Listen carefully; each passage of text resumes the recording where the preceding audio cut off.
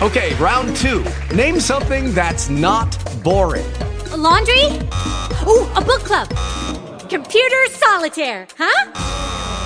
Ah, sorry, we were looking for Chumba Casino. That's right, ChumbaCasino.com has over 100 casino-style games. Join today and play for free for your chance to redeem some serious prizes.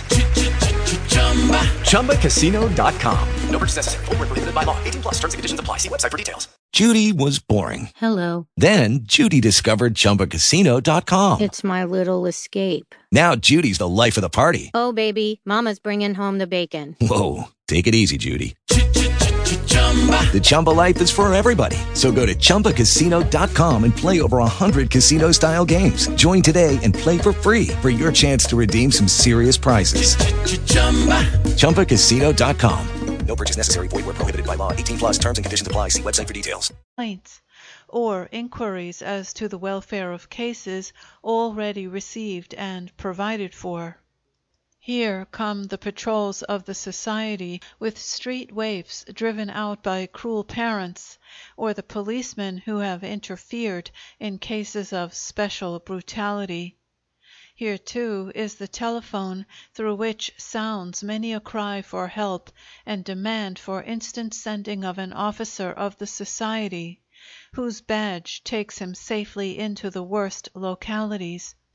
Each case, as it appears, is registered in the great books, and then handed over to the matron and attendants in the temporary home, where all are kept till the case is tried if necessary, or the child transferred to an asylum or protectory.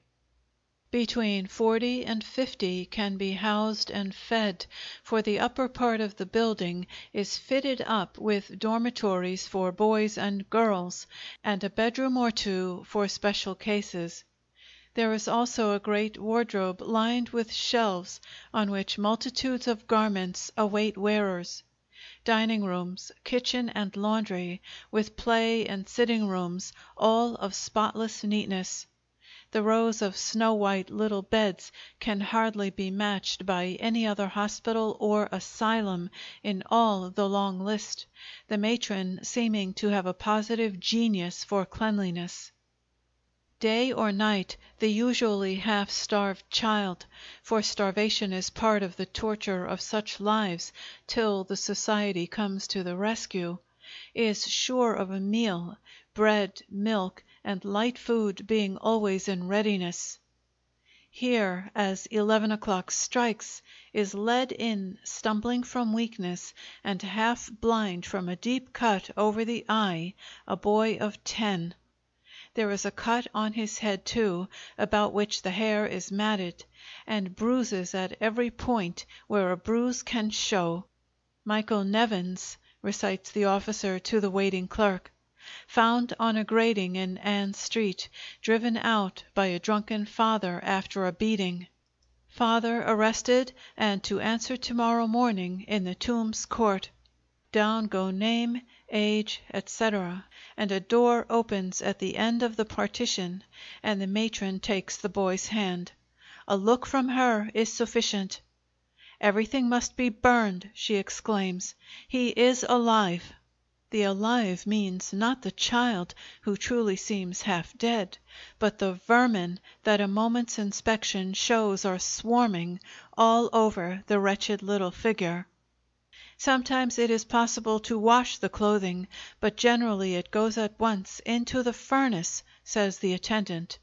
And we follow for a moment and look into the bathroom, marble-lined halfway to the ceiling, with porcelain-lined tubs, not a pipe concealed, and every precaution against either vermin or possibility of contagion provided for perfectly. Often the head must be shaved and generally doused with larkspur tincture, the only effectual destroyer of the pests for head and body. One well-known druggist makes his contribution to the society in the form of gallons of larkspur, which is used with a freedom born of long experience. Often this bath is the first the child has ever known, and as the casing of dirt dissolves, the little bodies show strangely perfect and lovely, even with the hideous life that has been theirs from the beginning. But most frequently they are so scarred and marred with such pitiable bruises, cuts, and sores that the tenderest handling is required. Wounds are dressed, bruises treated, and after as large a meal as is deemed good, the child, stupefied with wonder at the whole process, and often crying for joy, is put in one of the little white beds, and sleeps such sleep as it has never known, waking incredulous to find that food and warmth and comfort are not dreams but happy realities. Returning to the office when the processes just described have been completed, we find that two little girls, abandoned by a drunken mother and half starved, have just been brought in. They are comfortably dressed and less dirty than would be expected after 2 days in the street, but the same processes are necessary, and they disappear through the waiting doorway, looking shyly up in the matron's face. As they pass within, a tall policeman appears, bearing a 2-year-old baby, mute from fear, and not only half naked, but covered with bruises. Its mother is well known. Most of her time is spent on the island, a drunken spree as soon as she comes out from serving one sentence, sending her back to serve another. There were some older ones who care for the smaller children, 7 in all, but Anne had been specially active this time, and had beaten every child who did not have presence of mind enough to escape, ending with the baby, whose pitiful screams had drawn in the nearest policeman. He tells his tale, and the baby passes in for its share in the blessedness the others have found. Unspeakable are many of the tales that one must hear. Atrocious assaults occur, of so gross a nature that it seems impossible to credit the hideous details. One little thing of 6 is brought up from a sailor's boarding house in the 4th Ward, a basement in which, during her short years, she has witnessed nightly orgies of drunken women and sailors.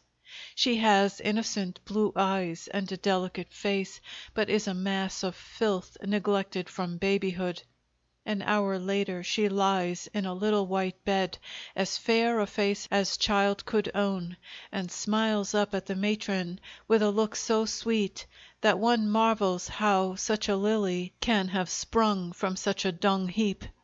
But it happens more often than one would think, and the little lives grow into gentle girlhood, and in more than one case happy and prosperous after days, in which their own children bear no taint of the foulness left behind. Still another class of cases are children arrested as they are entering or leaving liquor saloons to which they have been sent to buy drink. The law providing for such cases was enacted some years since, and makes it an indictable offense to sell liquor in this way.